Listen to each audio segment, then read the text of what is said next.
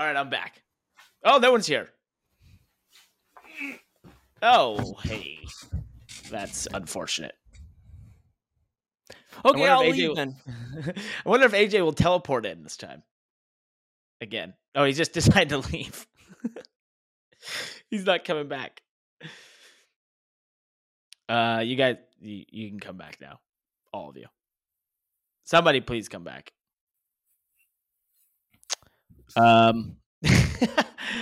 Different Josh. That last Josh was weird. He had an official outfit. That was just really not my vibe. There he is. Oh, hey! perfect. Simba just not coming back. Hey, Nice. should I tell before we get started, should I tell my flag story? Or I'll tell it after we get started? The rivalry between this flag story. I want to hear it. We should start with that. Well, why don't we start after the intro because it's going to be real long. We've been going for 3 minutes already. That's jeez. All right. Hello, welcome to the E-Racer. Okay. Oh, you just ruined it. AJ, Let's try this again. Why is the intro going to be longer? you better when you were out of the room. I liked you when you were out of the room, AJ. Okay, you know what? I'm leaving. We lost John Cena. I hope he comes back. Hello and welcome to the E-Racer Unnamed Podcast, although we'd probably like to put a name on it. I am Parker Kligerman, NASCAR driver, and you know the rest, joined by the only guy who bought a NASCAR official shirt for himself as some sort of present. Joshua Mendoza here, otherwise known as Race Control for E-Racer, and none other than John Cena himself, but not himself, AJ Henderson, Controller King, who likes to go by John Cena. Let's get this thing started.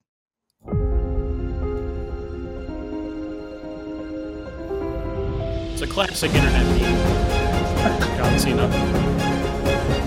Never seen it before.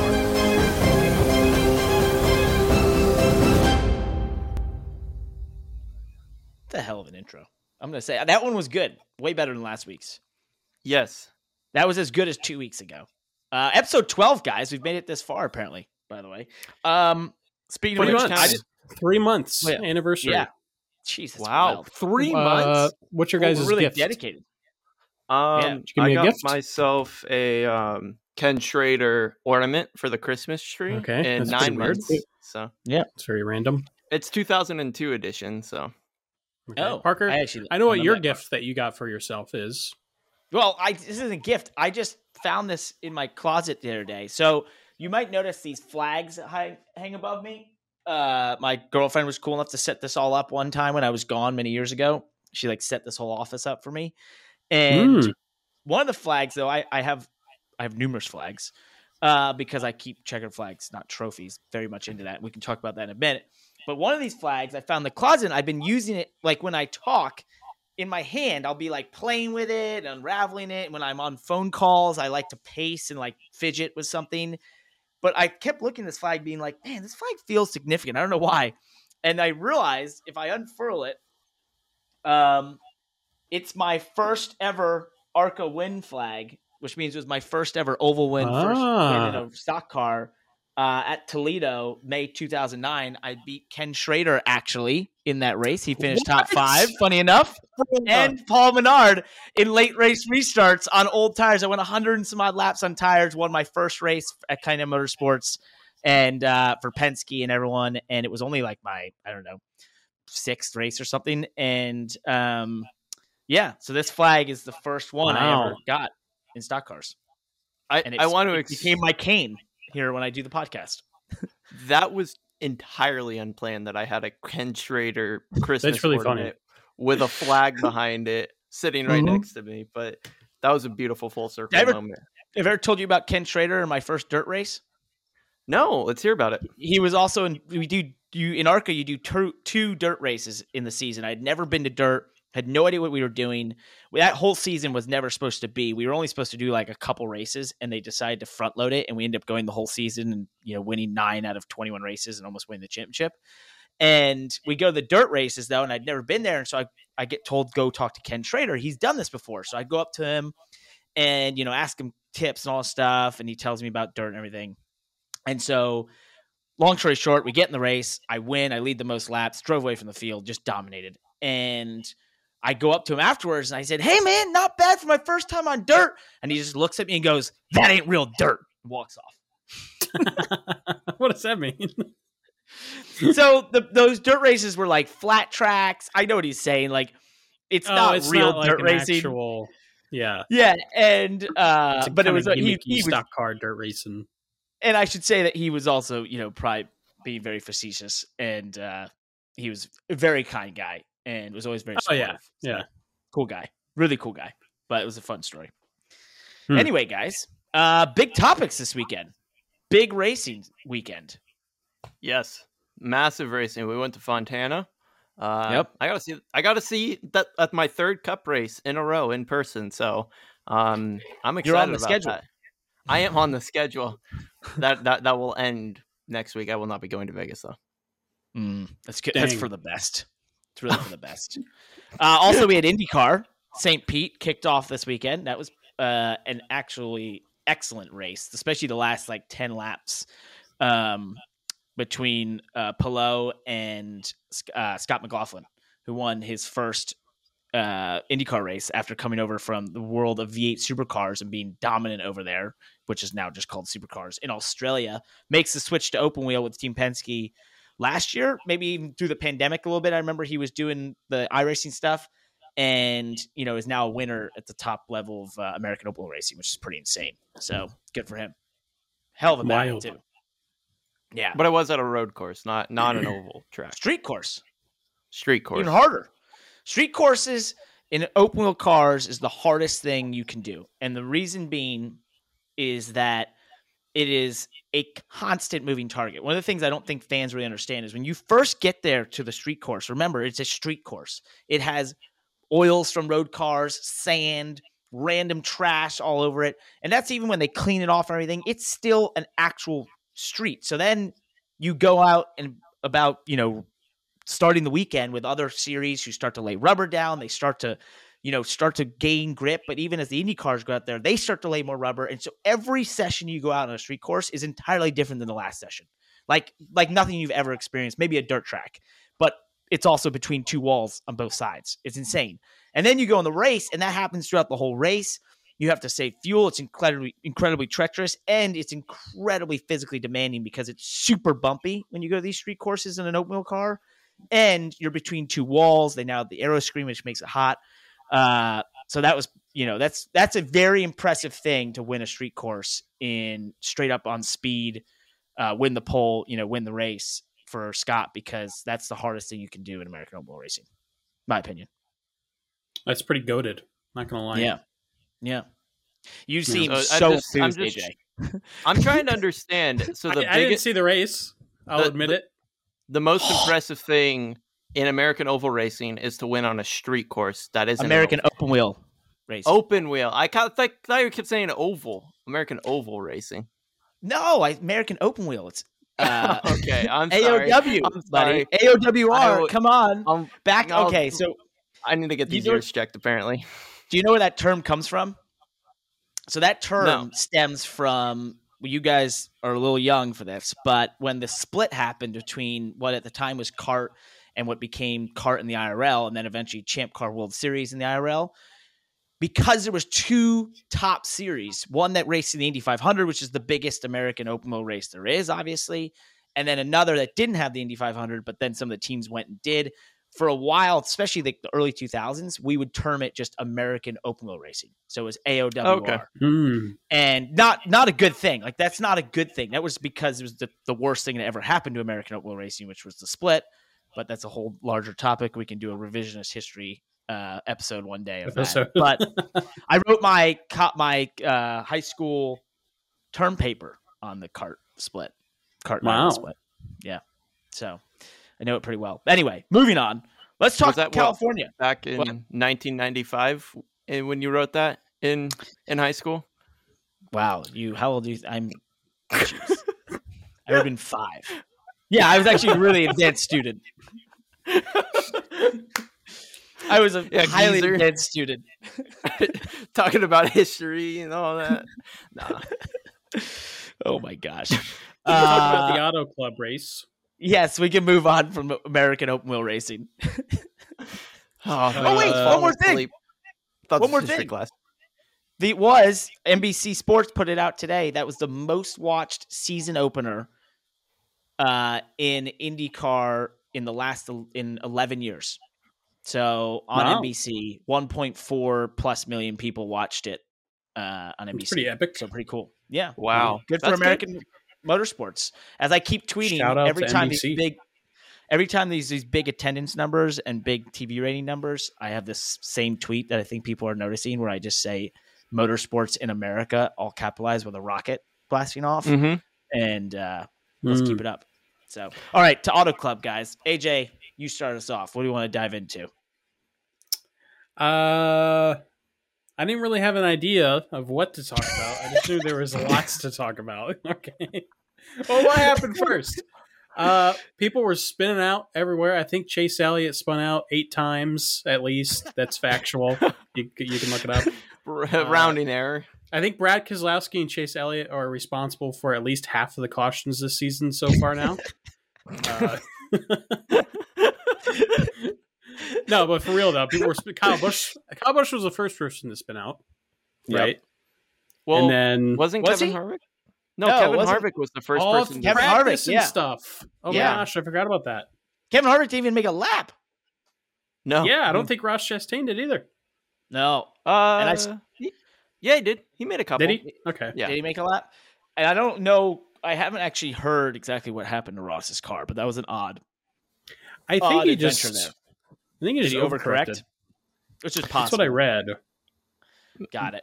Well, those cars can also remember they have rub blocks real close, and I think they're sitting down. They're bottomed out springs. Yeah, that or just when it sits over when you're counter steering it sits over in the left rear. It could also just bottom out for a second or something like that, and you'd be along for the ride. So they're not good. The rubbing things. They're what 4 or 6 4x12-inch pieces of aluminum that are on there. They're hockey pucks that they super glue to the car. Okay. And they're there to regulation hockey pucks. Yeah, they're just like the FIA legality plank that you have in Formula One. It's the idea that, or I don't even know if they have the legality plank anymore, but that was the deal back in the day with the wooden thing that you can only wear so much. They still do. Have a legality plank? Yep. Okay. Yes, they do. Wow. I just love saying FIA legality plank because Steve Matchett used to say that all the time, and I sound really smart when I say it. That sounds very fancy. Yes. Yeah.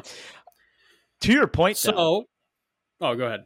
Well, I was going to say, to your point on the spinning out, that was wild, Josh. How many cars to start off practice? It was just like, and there goes another one, and another Chris one, Buescher, and another Chris Buescher, one. I think. Mm-hmm. Yeah.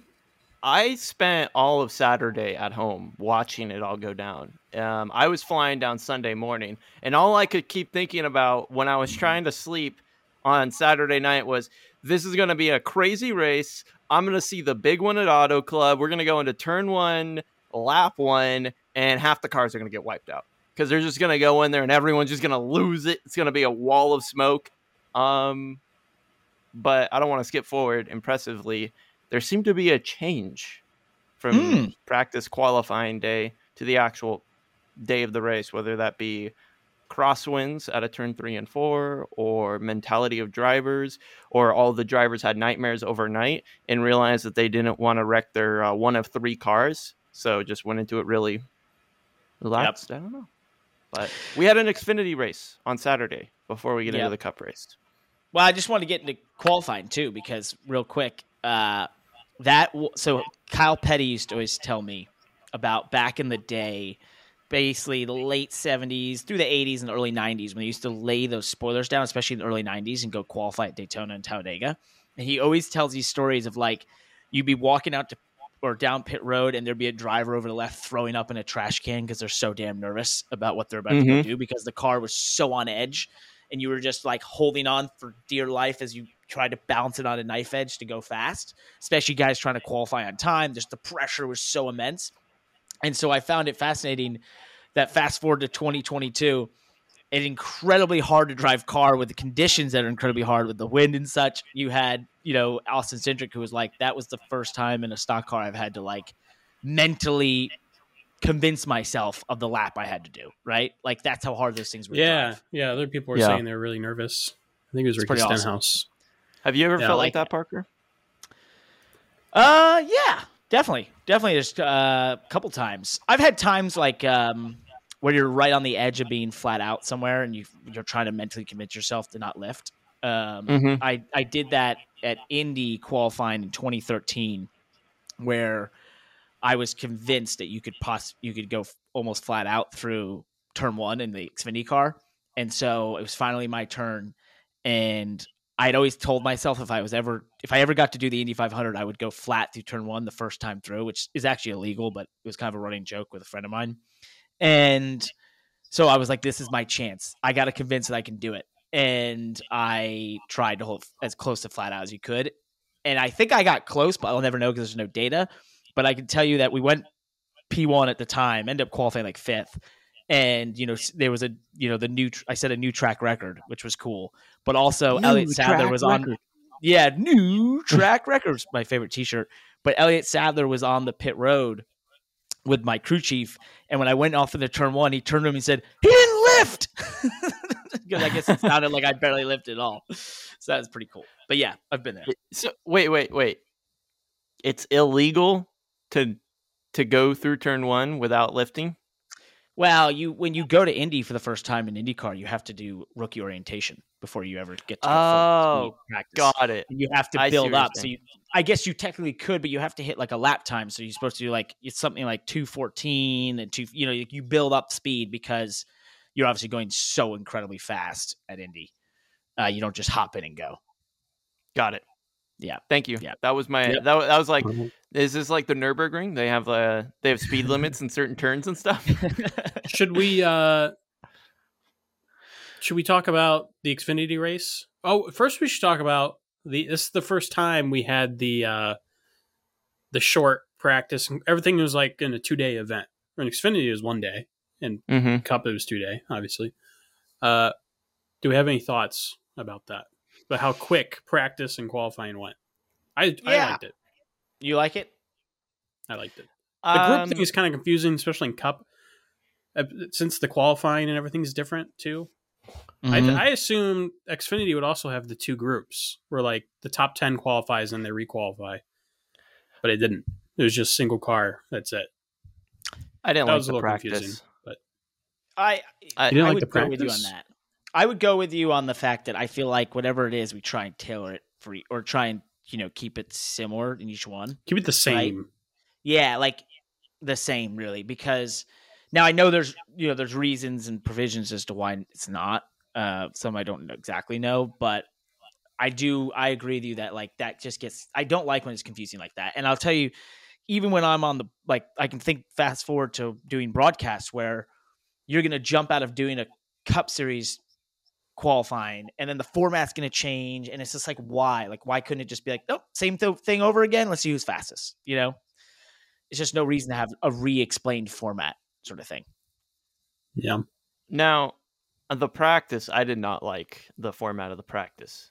I don't understand. I know we're getting practice back, but I feel like this practice is not true like actually learning the car. It's just making sure that all of your cords are plugged in, all of your tires are tight for going out for qualifying. That wasn't the case for one driver. There's not enough time to do what you need to do, let alone make adjustments. I feel like it would be better if they did like the Coliseum, where you had 2 sets of practices per group, or just one long practice, or 2 short practices with like an hour between them. So, and do you know why we've done this practice style? For the memes. I think it's just because they enjoyed no practice during the pandemic, and they felt like it was a balance of performance. I don't know. So, sort of. This no practice was a absolutely massive cost savings for the teams. Some upwards of 30%. And what it comes down to is personnel, tires, all the things, right? And so there was a thought process of trying to find an in between where the TV would have the content, but you wouldn't have what we used to do, which was you were there for 3 days and you practiced forever and you never practiced, didn't do anything, and it doesn't matter anymore because it's all about simulation anyway. So it really is about the drivers, just getting laps oftentimes with the practice or, trying to try stuff in real time. But it's like, it wasn't doing much, right? And we used to, back in the day, we used to always talk about like, why are we here so many days? We're doing all this, like we're just burning through tires and nothing's learned. It's completely useless. So, and as technology's gotten better, it's just become more useless. So the attempt of this design is like, these aren't even practices, as many of us call warm-ups, basically. Is what they are, right? Like it's so short. And I think I haven't tried it yet, so I will get to experience it in trucks at some point this year. And, maybe I'll have a differing perspective, but in terms of like seeing it in real time, I didn't hate it. I don't mind it. I think it's kind of cool. I think the only thing I would say is maybe a little bit more time, just because I would like more chances for more cars to get television coverage. I always think that's a good thing. And, practice was always a place we could do that. So I get that, but I get it has to kind of fit in a certain window that, all the TV has agreed that this works for them and it provides the content they want. So it's a tricky thing. And I guess I get what you're saying. And I would agree with all of that, except for it's a brand new car and we're going to tracks for the very first time and we're still riding the, Parker, you okay? I'm good. For those listening at home, my screen cut out for a second. We're good now. Yes. I feel like it's just, to me, I feel like we're going into these, we're not really validating our simulation results before in the practice sessions. Yep. I guess there's that. I just feel like we're in a new car. I don't understand why we're not giving them at least an hour each. I mean, an hour is, you just limit how many tires they can use in that practice session, and then it's no longer. Yeah, but then they won't run. So then it's just dead air time. So then TV has nothing exciting to show. It's there was a lot of thought in this, but we don't need to get into we're talking about practice meme. I think it's here to stay for now, and we'll see if there's any tweaks. But we should move into the Xfinity race. And there's only one thing to say. The universe had to get one more in on us. One more in on the Carnomaly car there. Voyager ride, driven by none other than Landon Castle. Big F in the chat. Has a Carnomaly car finished a race yet? Did he finish in Dega? He finished Talladega, yeah. It rained out, but he finished 20th, I think. Okay. All right. But the car didn't have any damage. Well, yeah. I mean, if anyone's wondering where the Carnomaly 500 is for this year for E-Racer, it's currently sitting in turn 1 of Auto Club Speedway with the rest of the budget for that event. So, yeah, the Carnomaly 500 is literally in flames right now. Yeah, there's a pretty big F. I guess something else happened in that race, but I couldn't really pay attention past that. It was a lot. Yeah, honestly, it's the longest damn Xfinity race I've ever watched. Oh, okay. Yeah, they kept wrecking and stuff. Yeah, there was wrecks, there was red flags, but I think it reminded me of one thing. The fact that we don't go to Auto Club at night is a pure crime against humanity. That was one of the most picturesque, sunset lights coming on. We should be doing a transitional race at Auto Club, at least for Xfinity. I think it's we used to. We used to do that. Yeah. And I'll be honest, the lights are so pretty around there. It makes that track actually even more picturesque with that mountain in the background. I think it's a shame. No, that's cool. I mean, I don't time of day stuff. I never think that's an easy thing. One, you're dealing with TV networks. Two, you're dealing with what provides the best entertainment factor and fits in the sports landscape at the time and so on and so forth. So I don't envy anyone who has to deal with picking times for races. But it's nice when they, work out like that one where it goes in the nighttime like that and you get the sunset. But that race, how long was it? Was it 4 hours, AJ? 3 hours. The Xfinity race? Mm-hmm. Yeah, it was long. I think it was, the ending definitely dragged out for sure, but I felt like it was long. What were the crazy things that happened in that race? Was there anything crazy? We had the the Jones car, Brandon Jones, go into the barrels of sand at the end of pit road and cause a 30-minute red flag. Right, that was the big delay. Yeah, with 2 laps to go. Yeah. Yep. That was a tease. Anthony Alfredo had newer tires than everyone else. That was pretty epic. And had that not happen, he maybe would have found himself, going for a win with that much newer tires. Mm-hmm. So that was cool. And Cole Custer gets the victory in the Stewart-Haas SS Greenlight car. Gang Cup drivers. Trevor Bayne almost came back after a huge sabbatical. Trevor Bayne. I want to put respect on Trevor Bayne's name. Okay. Trevor Bayne. Trevor respect Bayne. Is that what you're asking for? You want it on his name? So like Trevor quote respect. Okay. Yes. All right. Obviously, the car is going to be very fast, no matter who's in it. But that was, first race back. That was pretty impressive. He seems like he's just so happy to be out there racing. Like, I don't know why. He's just out there like, I'm having a good time. I don't know what's going to happen, but I'm going to win all these races. Honestly, it kind of reminds me a little bit of you, Parker. You just every time you hop in the car, you just seem like you're bubbling with excitement just to be there. You and Trevor are the same person. Exactly. You're just like driving race cars. There's only one Daytona 500 between the two of us. I mean, honestly, you both have won. You both have won multiple super speedway races. Yeah, I mean, what's his second super speedway? No, well, you have the other two. Oh yeah, the one. Oh yeah, between the three, there's 3 super speedways wins between the two of us, and one happens to be Daytona 500.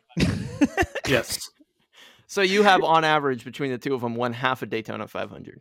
There you go. Perfect. I love that. Thank you. Yeah. I'm pretty sure the Talladega truck race is pretty much put there right under. It's probably just as hard. Daytona 500. Yeah. Yeah. Some would say that. Big deal. Yeah.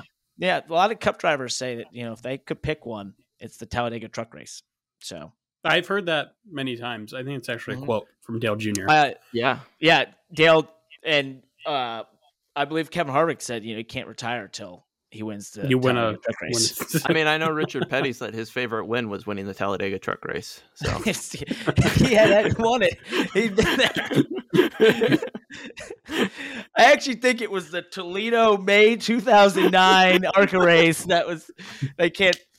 Those viewers or listeners can't see that I'm unfurling that exact flag right now that's been in my hand this whole time. But yes. Well, anyway, good run for Trevor. That was cool to see. I can tell you that just real quick on that point. There's an old thing in amongst race car drivers, which is nothing makes you appreciate or want it like time away, basically. And having been in that position, especially when you think like, oh, I might never get in a car again, you very much appreciate it, and it becomes something where your perspective changes because you now know the worst thing that can happen, which is it can not be there. And I think it kind of, sort of like releases you from pressures and that sort of thing. You can have fun. So I'm sure that's what Trevor's going through.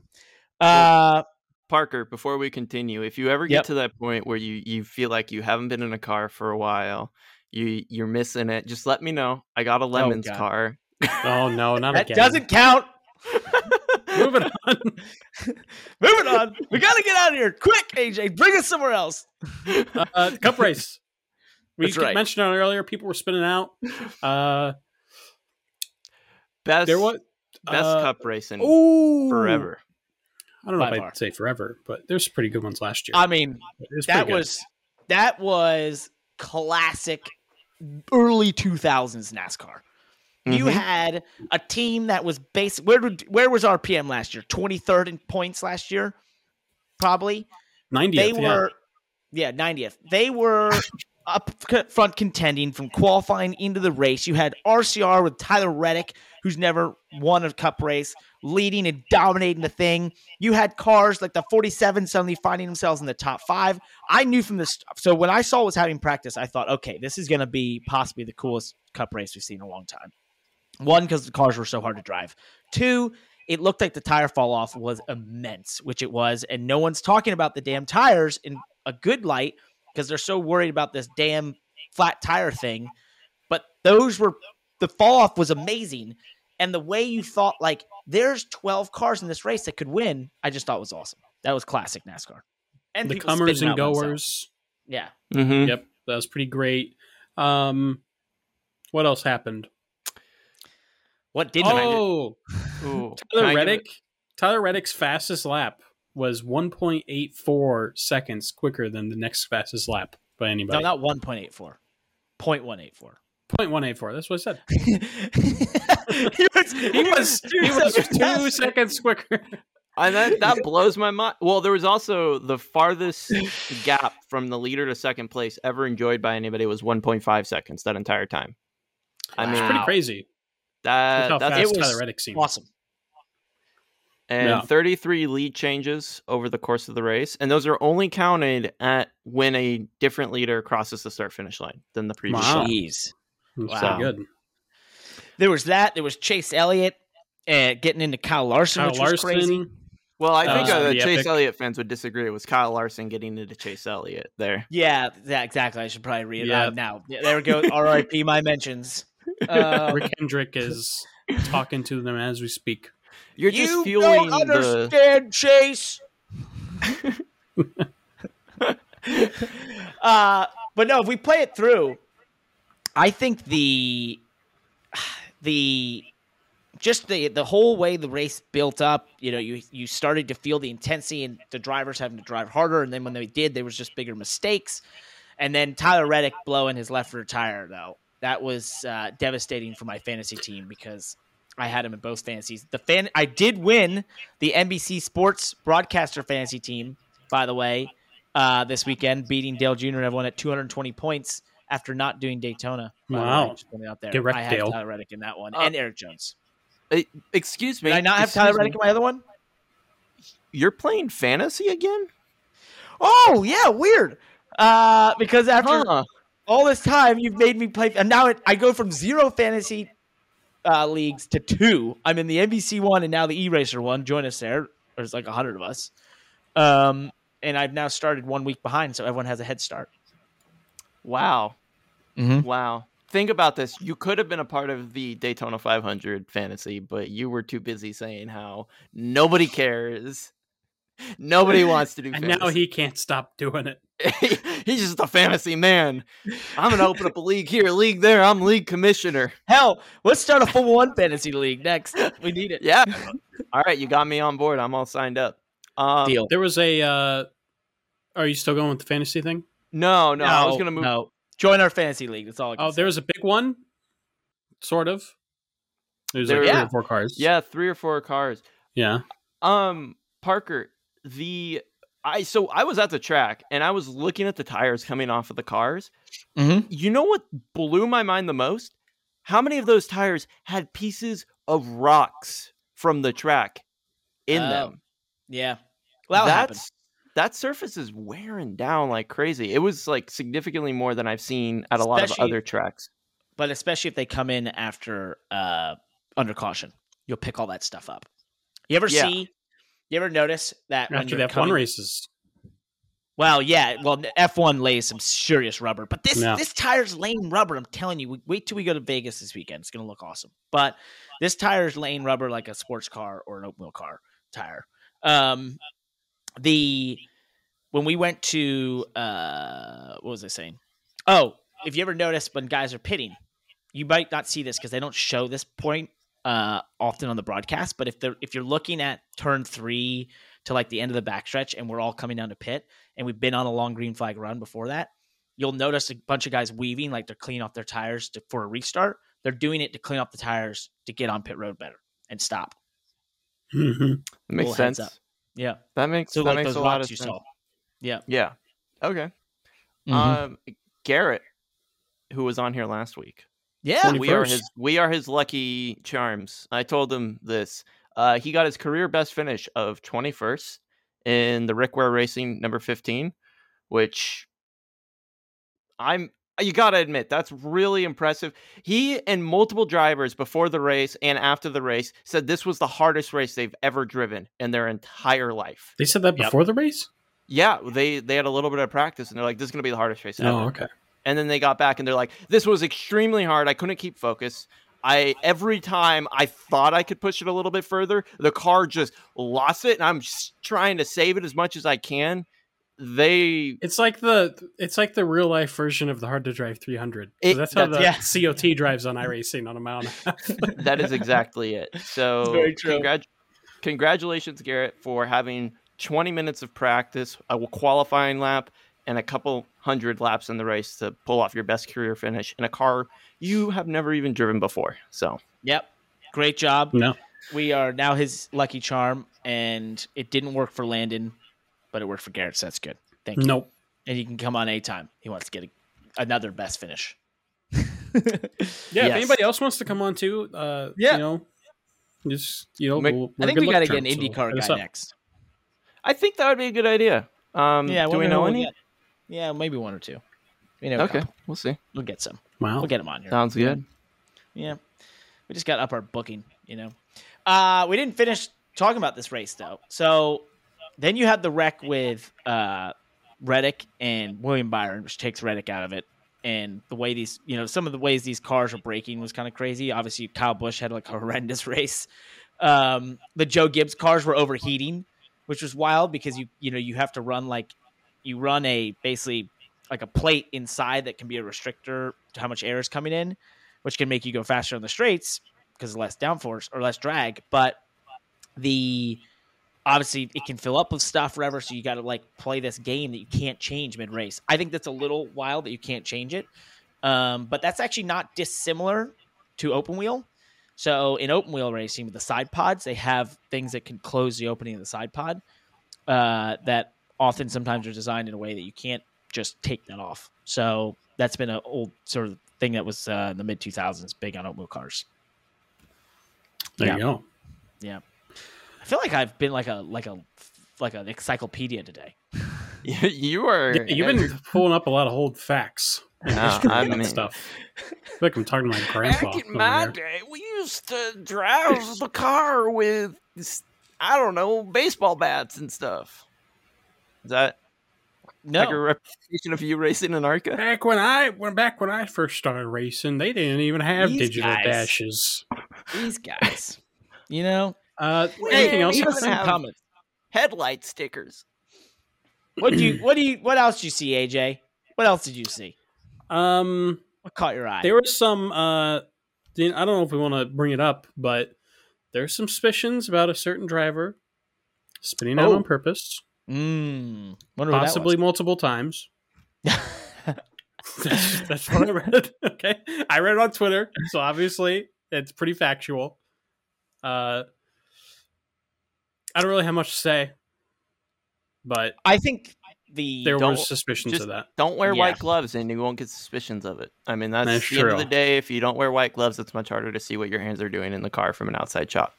That's a good point. Totally. Any comment, Parker? I assume you're going to be pretty. Toe links are an issue. Yeah, he's moving on already. Toe links are an issue because toe links, when they break, these were a big issue in V8 Supercars for many years. When you get into a wall or connect to each other, they break. That car is done. So you got to watch out for toe links. And I get yelled at. If someone spun out on purpose, here's my thing. You know what? I've done it. Everyone's done it. And they're going to take your flags away, man. I'm kidding. Parker, no, you don't. But the difference is, you read the quiet part out loud. What's that? You read the quiet part out loud. You never admit that you intentionally spin. No, that's. Yeah, but I didn't say where. I've intentionally spun. I was talking about iRacing, guys. I intentionally spin all the time on iRacing, like almost every race. Deniability. I like it. Yeah. The thing about it is I wonder, especially in this new car, but the reason I say toe links is I do wonder, like, there's certain areas that will be damaged in these cars that we just have not been trained to see, like, what is broken or what has been moved or why, suddenly that thing's hard to drive. So I think that actually, putting aside whatever happened this weekend, I do think there will be instances this year where things will look odd because we just haven't seen it before, right? Where a certain suspension piece breaks, or the axle breaks, or the boot comes broken, or something we don't even know about breaks or gets in the way, and the car does something really odd. And for years we would have been trained like, oh, that is such and such braking. We just don't know now. So I am interested to see, as we go through this season, what happens in that sense. Like things that were like, oh, that looks suspicious, and then it turns out it's like, oh no, this integral piece broke. We just never seen that. That's a fair point. Fair point. Okay, good. Glad we're all in agreement. Well, I agree. To finish it off, I was hoping Eric Jones would win. Putting it out there. I was hoping Tyler Reddick would win. I won $18 in fantasy, so that was pretty cool on DraftKings. Nice, pretty nice. Awesome. Shout out to my Cup drivers who didn't wreck half the field or spin out multiple times. I see you're a big Keselowski Chase fan. I am huge. I wanted to see. Suarez almost won that race. Oh my gosh, that would have been epic. That was super close. That was cool. I mean, I wish he would have ran the high line in 3 and 4, just to kind of at least. Well, he was tight, man. Well, the thing about that is you take away your opponent's preferred line, and then you're both driving unpreferred lines. So I think his problem though was on the high line. If you remember earlier before that, I was really happy for Justin Marks, to have that shot. I know how much he's put into that team. Good friend of mine that is doing an awesome job building Trackhouse, but I just know it's been a massive effort this all season taking over Ganassi and what they've done. So it was cool to see them have some early success, especially after what happened with Ross in practice and them having to figure all that out. But for Suarez in particular, if you remember his spotter, who I'll blame for their lack of win, Frankie Kimmel II, my old roommate in college. And good buddy. He'll love that. He'll love that bit there. I definitely have to blame him. But if you remember, he told him to sort of move up, get near the wall. And when Daniel did, he actually got into the wall, right? And when you go to his onboards, you listen to his throttle traces, especially off of turn 2. He was so tight. Like he could not commit to the throttle. He had to wait so long. And so when he even got the clean air there, I think it was in his head like, man, I'm so tight. But I've got clean air that if I just go to the bottom, I'll just keep this thing turning better than if I go up top and I have to lift. I'll just get passed below or they'll just run me over on the exit. So I think that was his thought process. If I was fallen for that trick many times. Yeah, and I would have done that exact same thing, unless the only thing I'll say is that I'm actually one of those people that prefers the outside lane. So especially there, I would, maybe have made that. Maybe hopefully had gone to the top, but I can understand, his thought process of how that car was handling. So, but he gave it to Larson. Still pretty competitive race out of the old 99. Mm-hmm. Definitely. I mean, the one was competitive until he self spun. So, it seemed like everybody kind of had a shiny moment. I feel like. Were there any teams who disappointed? You were like, wow, why are you even here? You're super slow. Is there any teams out there like that? They all seem pretty. I'll say it. I felt like Kevin Harvick's team was really off pace. I mean, they did finish. He did have the broken car, so that car might have been 100%. But to be fair. I felt like it took a little too long for that car to perform and get to where he needed to be. I think he didn't get any practice. Also. I had him on my fantasy. Cup Series champion. He doesn't need practice. He should know how to drive those cars. I think you're falling every minute you're not on that track. You're falling behind those guys, right? So he had to take his time to work up to it and figure it out and feel it out. And I thought they were actually, impressive in that sense.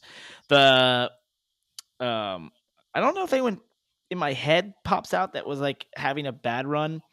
That I didn't expect. I thought Corey LaJoie was having a great run inside the top 20 till they broke something in the rear, I guess, which sucks. And, he was showing the parity. But there was at one point I tweeted that, the top 5 was a RCR, RPM, Petty GMS. You had, who else was in there? Hendrick Motorsports car and like a Trackhouse car. At some point, I can't remember who it was, but the best part was, or JTG was in the top 5 too. The best part to me was that amongst those 5 cars, the difference from the highest funded car to the lowest funded car in there probably was somewhere around 15 million. So I was like, oh my gosh, the the budgets, but they were all there on pace. That was the best part. Like the $15 million lesser car from the other one was not any slower. If not, it was faster than the other. So I was really impressed. Just seeing that parity so early on was so cool. One more thing, since you just said that, mm-hmm. I think personally, this will happen. Maybe this is a general feeling amongst most people, that as the season goes on, the big teams are gonna start to gap the little teams. I give it like with their data that they have, the money that they're putting behind their simulations, whatever that means. Like they're getting in like the metaverse and making their car go faster somehow. I give it to the end of March, early April before it's like 3 weeks away. Yeah, I think it's going to take. You got to have one of each type of racetrack, get a bunch of data out of it, and then from there, it's just the difference in budgets are going to definitely show themselves on the second time we go around to each of the types of tracks. I think possible that it will stay closer than we can imagine. I do think what will become even more important than ever before is tiny, minute differences in engines will become huge at these bigger tracks. And that will be a conversation point by July, August.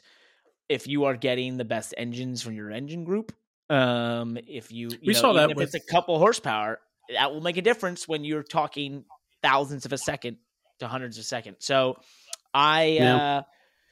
this is going to be interesting. I hate to say, because I do know some of that from IndyCar. Like, if there's an engine that's not quite as strong, it can really hurt you, obviously. And so I think where the cars are all the same, that's going to be a big talking point. So we'll see. All right. We will see. Should we move to the news? Did we beat this all to death? I think we did. I think we should move. Yeah. Who won the race? Kyle Larson. Yeah. No, my memory is so horrible. We talked IndyCar at the beginning.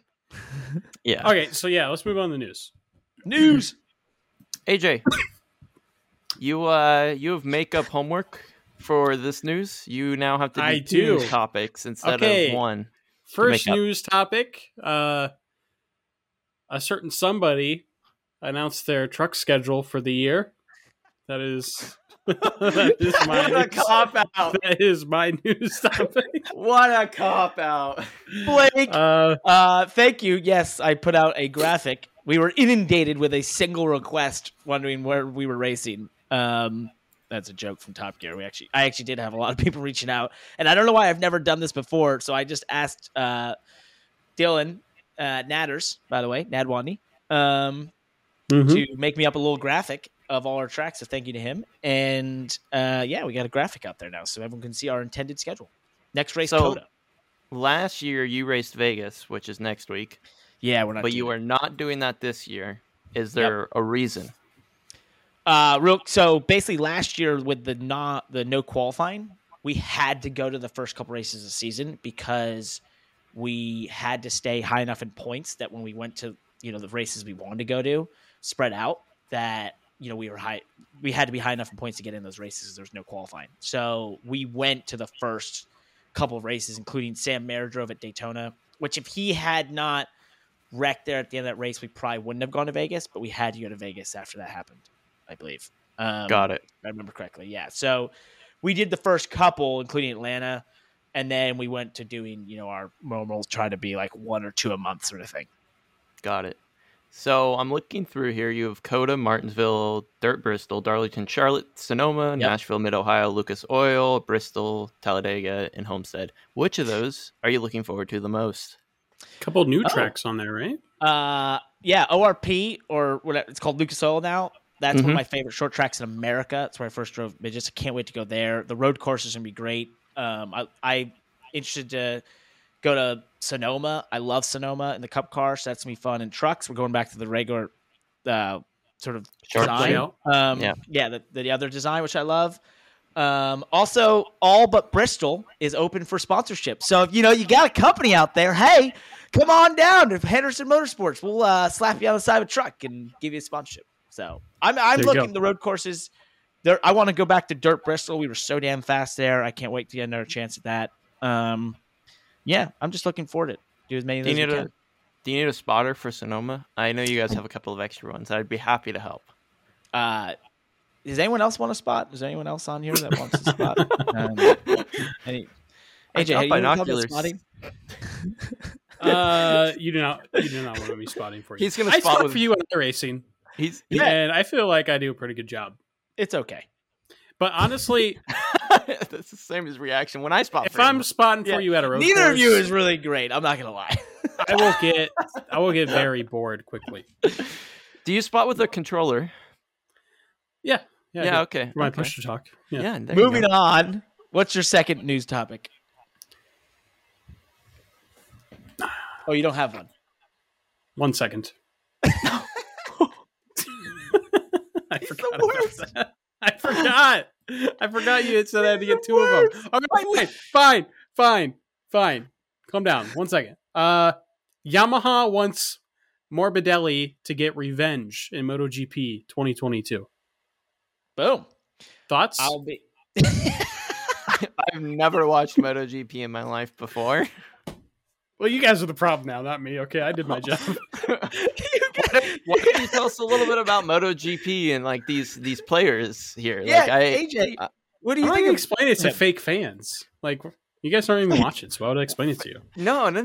Maybe I might be interested. Maybe I want to know what taking revenge in a motorcycle race like kind of entails. Does it mean like kicking your riders next to you as you're going down a straightaway? I already exited out of the tab and I ain't going back. So I wonder who's going to be the host of MotoGP on NBC this year.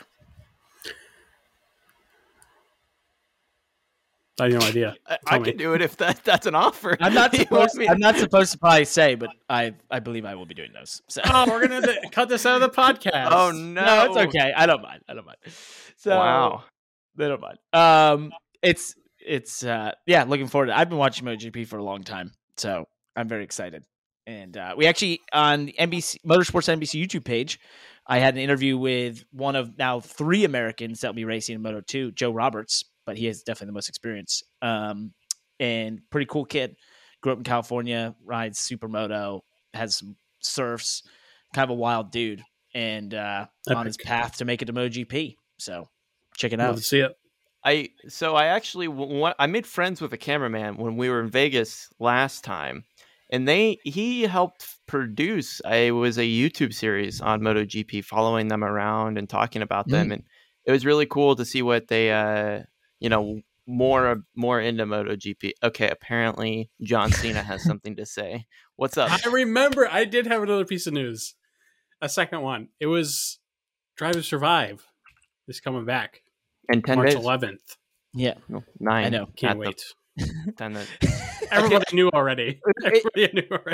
I'm actually really excited because when I started dating my girlfriend, she did not watch any motorsports. And now on her calendar, she has the day that Drive to Survive gets released on Netflix and the first race of the F1 season on her calendar, so she knows when it's all happening. I know multiple people who are not motorsports fans who cannot wait for the next season, especially since the ones who relatively know what happened last year and how insane it was, like the championship battle and everything. I don't know how much that's going to be in there, but people are very excited. I want to just say something. A lot of people have made fun of me for saying that this whole explosion of Formula One in America because of Drive to Survive will be big for American motorsports, including NASCAR, IndyCar, IMSA, everything. And obviously we're seeing that with the attendance and all that's going on and TV ratings. But I took a screenshot of this on Twitter the other day. The basketball guy was talking about, I don't know his name, but he was talking about he likes NASCAR now. Wob or something, I guess is his name. Anyway, these fans were tweeting to him, and one of them says, "I'm personally paying attention to NASCAR more because of F1." And this other person says, seconding that IndyCar recommendation, started a few years ago when F1 wasn't enough to feed the beast. IndyCar is great. Wow. My point. No, I agree with you. Rising tide lifts all ships. There are certain people in the industry that don't agree with us, and I don't know why, but crazy. There's also recommending the Race Bubba Wallace series on Netflix. Oh yeah, that came out. Yeah. I'm only on episode 2, and I'm super enthralled by just how well it's put together. It feels like a toe into the Drive to Survive like documentary for NASCAR, and it really makes me hope they do something more in depth with more teams. Is it 6 episodes? Yes. 6. Cool. Yeah, 6 episodes. I'm at episode 5. Really good. Really enjoyed it. Agree with all you're saying. Stay tuned. I'd say something's coming this year. Oh, another got a little mic drop there. Okay, thank you. Also, just to add on to this, wait, no, you can keep that. Adding on to this, I saw F2 on F1 TV released their own Drive to Survive called I think it's what? It's, they did a whole one on all the F2 drivers. Trying it's to make on F1 TV. Yeah, on F1 TV. So I have a reason to keep my F1 TV subscription in the winter. Probably why they did it. They're trying to keep you in there. Yeah. I've never had F1 TV, so I'll be interested if you check it out. It's the greatest. In my account right now to see. It's the greatest. Wow, I just sold them a bunch of subscriptions. Is it the Chasing the Dream? Chasing the Dream. That's what it's called. Yep. It's on season 3. Oh. Well, now there's 3 of them. There you go. You have a lot more content you can go watch. I saw season 3. That means season 1 and 2 probably has season 1 and 2 probably has some current F1 drivers in it. Then, if I had to guess. Oh yeah, maybe. Yeah. Season 1, episode 1 focuses on. It looks like on Mick Schumacher. So, bam. There you go. Yeah. All right, Josh. What's your news? My news topic is Adam Stern reported that NASCAR is in talks for the Chicago Street Race as soon as 2023. From there, NASCAR remains in talks to bring a street race to Chicago, and the working goal is to hold the event for the first time in 2023, sources say. The talks are complicated and not yet near completion, so they still could collapse without a deal or could further delay to 2024.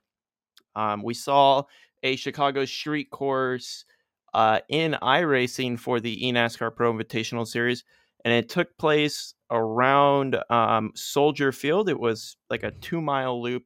It's basically 2 squares next to each other on a grid. It wasn't anything super enthralling as far as layout goes, but it definitely led to an interesting race. And James Davison won that by 18 seconds with our buddy Blake McCandless as the crew chief. Bam. There you go. Bam. Yeah, we'll see. Speaking of Blake McCandless, go ahead.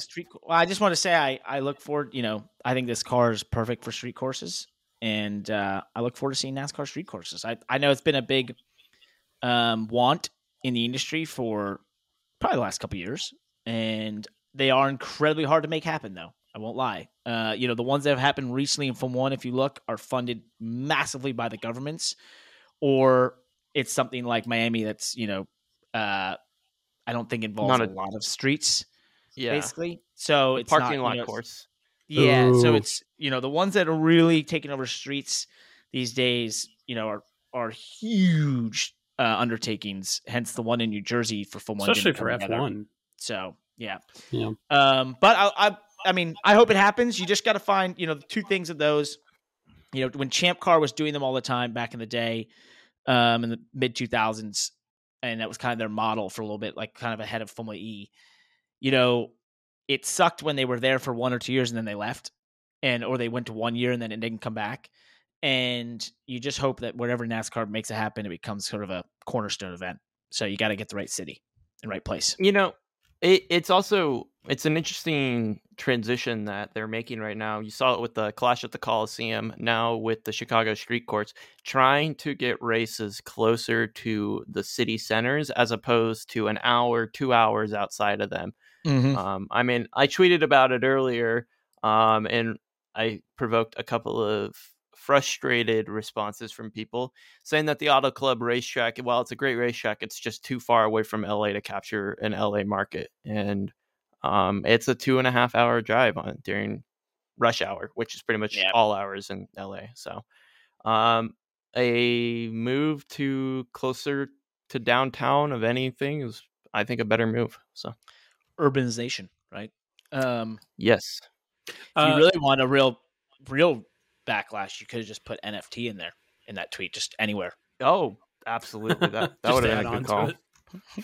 I think we should move racetracks closer to the city and turn them into NFTs, and that'll get people going. My news. Okay, so what? Oh, you don't even have a news topic yet? I have one. He was just about to get into it. You just cut him off. What? Okay, I'm sorry. AJ seems like he has something to say. What do you? No. My thing's supposed to go after the news, so I don't want to cut off the news. No, I got news. I thought you already said yours. I got two. Okay, what is it? It better be good. So it better be good. You got the news? Oh my goodness! I'll leave right now. This will be the world record actually supposed to for be the longest podcast. The big race section that we were supposed to do, but we missed this. Just the porpoising we're seeing out of the new F1 cars for 2022. You mean hucklebucking? Is also like hucklebucking, if you remember the Firecracker 400. Porpoising is a little bit more aerodynamically driven as opposed to hucklebucking be more suspension driven on old-fashioned cars. Mechanical. But same concept, car gets into some form of oscillation, can't get out of it. Porpoising is caused by the aerodynamics where you're trying to use the understray to create downforce to the point that you also get to the stray where you install it out. But when it does that, then it releases the car back up and then the downforce pushes it back down. And so it gets in this horrible cycle that causes the porpoising that we're seeing out of the cars at Barcelona and testing. Hucklebucking, similar thing where it gets into a bounce because the suspension is not correct and you can't get out of it. That's your top tech moment. Your tech TikTok isn't tech, like a TikTok. TikTok. It's tech.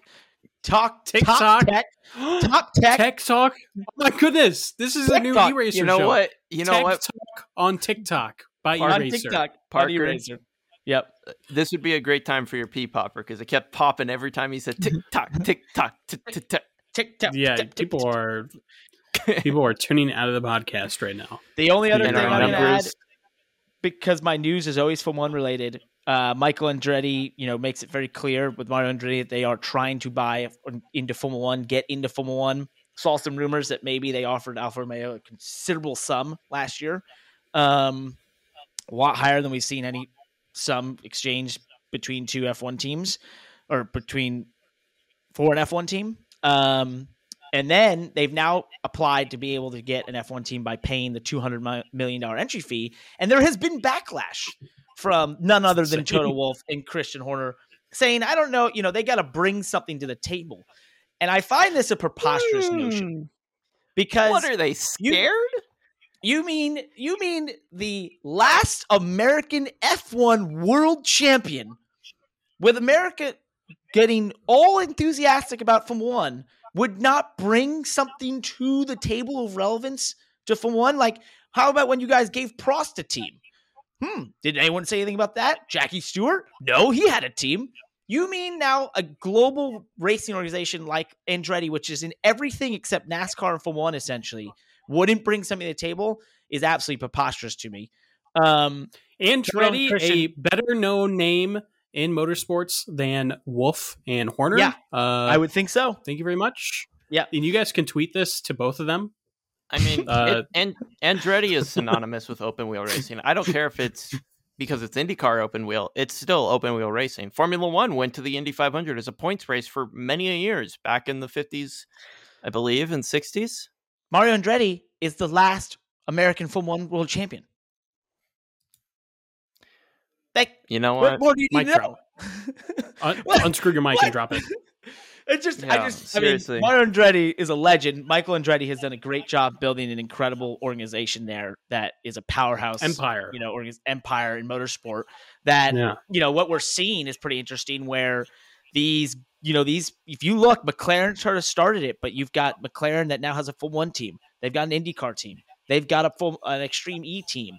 You have Mercedes who did Formula E and also, Formula One. You have these organizations that are looking at expanding into everything. And Andretti's really led the way there in terms of IndyCar.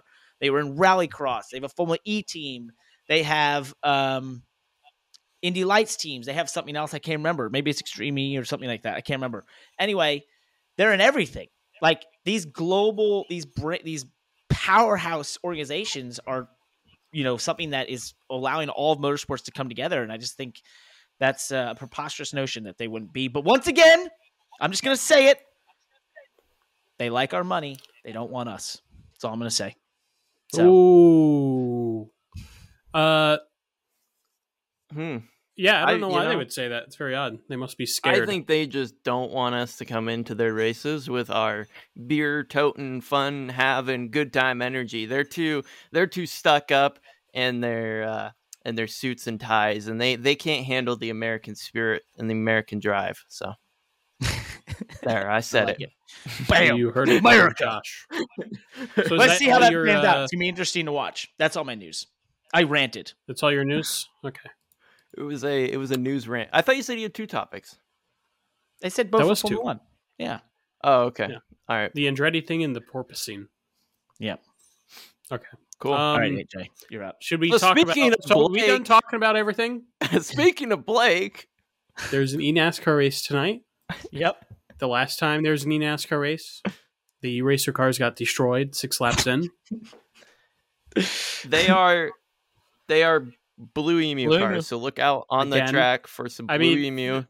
The race is already over by now by the time you're watching this. So They can still rewatch it. better They don't need watch. to know. Like, if you're watching this after the fact, this I know it looks like it hasn't been edited in, and this may not be true, but we totally got a double first place finish. We tied crossing the line, both of our cars. They couldn't figure out who it was, so they're just both awarding us first place finishing It's just- position. do not Google the results. Don't even look at it. You Just don't even believe know us. this is your news source. It's just like that meme I posted in our Eraser Discord in the memes section. If you're looking for memes, that said become an recently? overnight success twice, and I think that says it all. Oh yes, Guys, we That's a won very good meme. the Thank you. the 2022 eNASCAR Las Vegas race twice. you heard it here. Colin Bowden, Derek, got it done. Guys, I'm gonna say goodbye. We've been at this a long time. Like and an subscribe. hour and 8 minutes. Like and subscribe. Like and subscribe. Like and subscribe. Like and subscribe. Give us Like and subscribe. give us a 5-star rating. yeah, Give, and comment. comment. Like the video if you're on YouTube. Tell Bye. your parents that this is the best thing you've ever listened to in your entire life.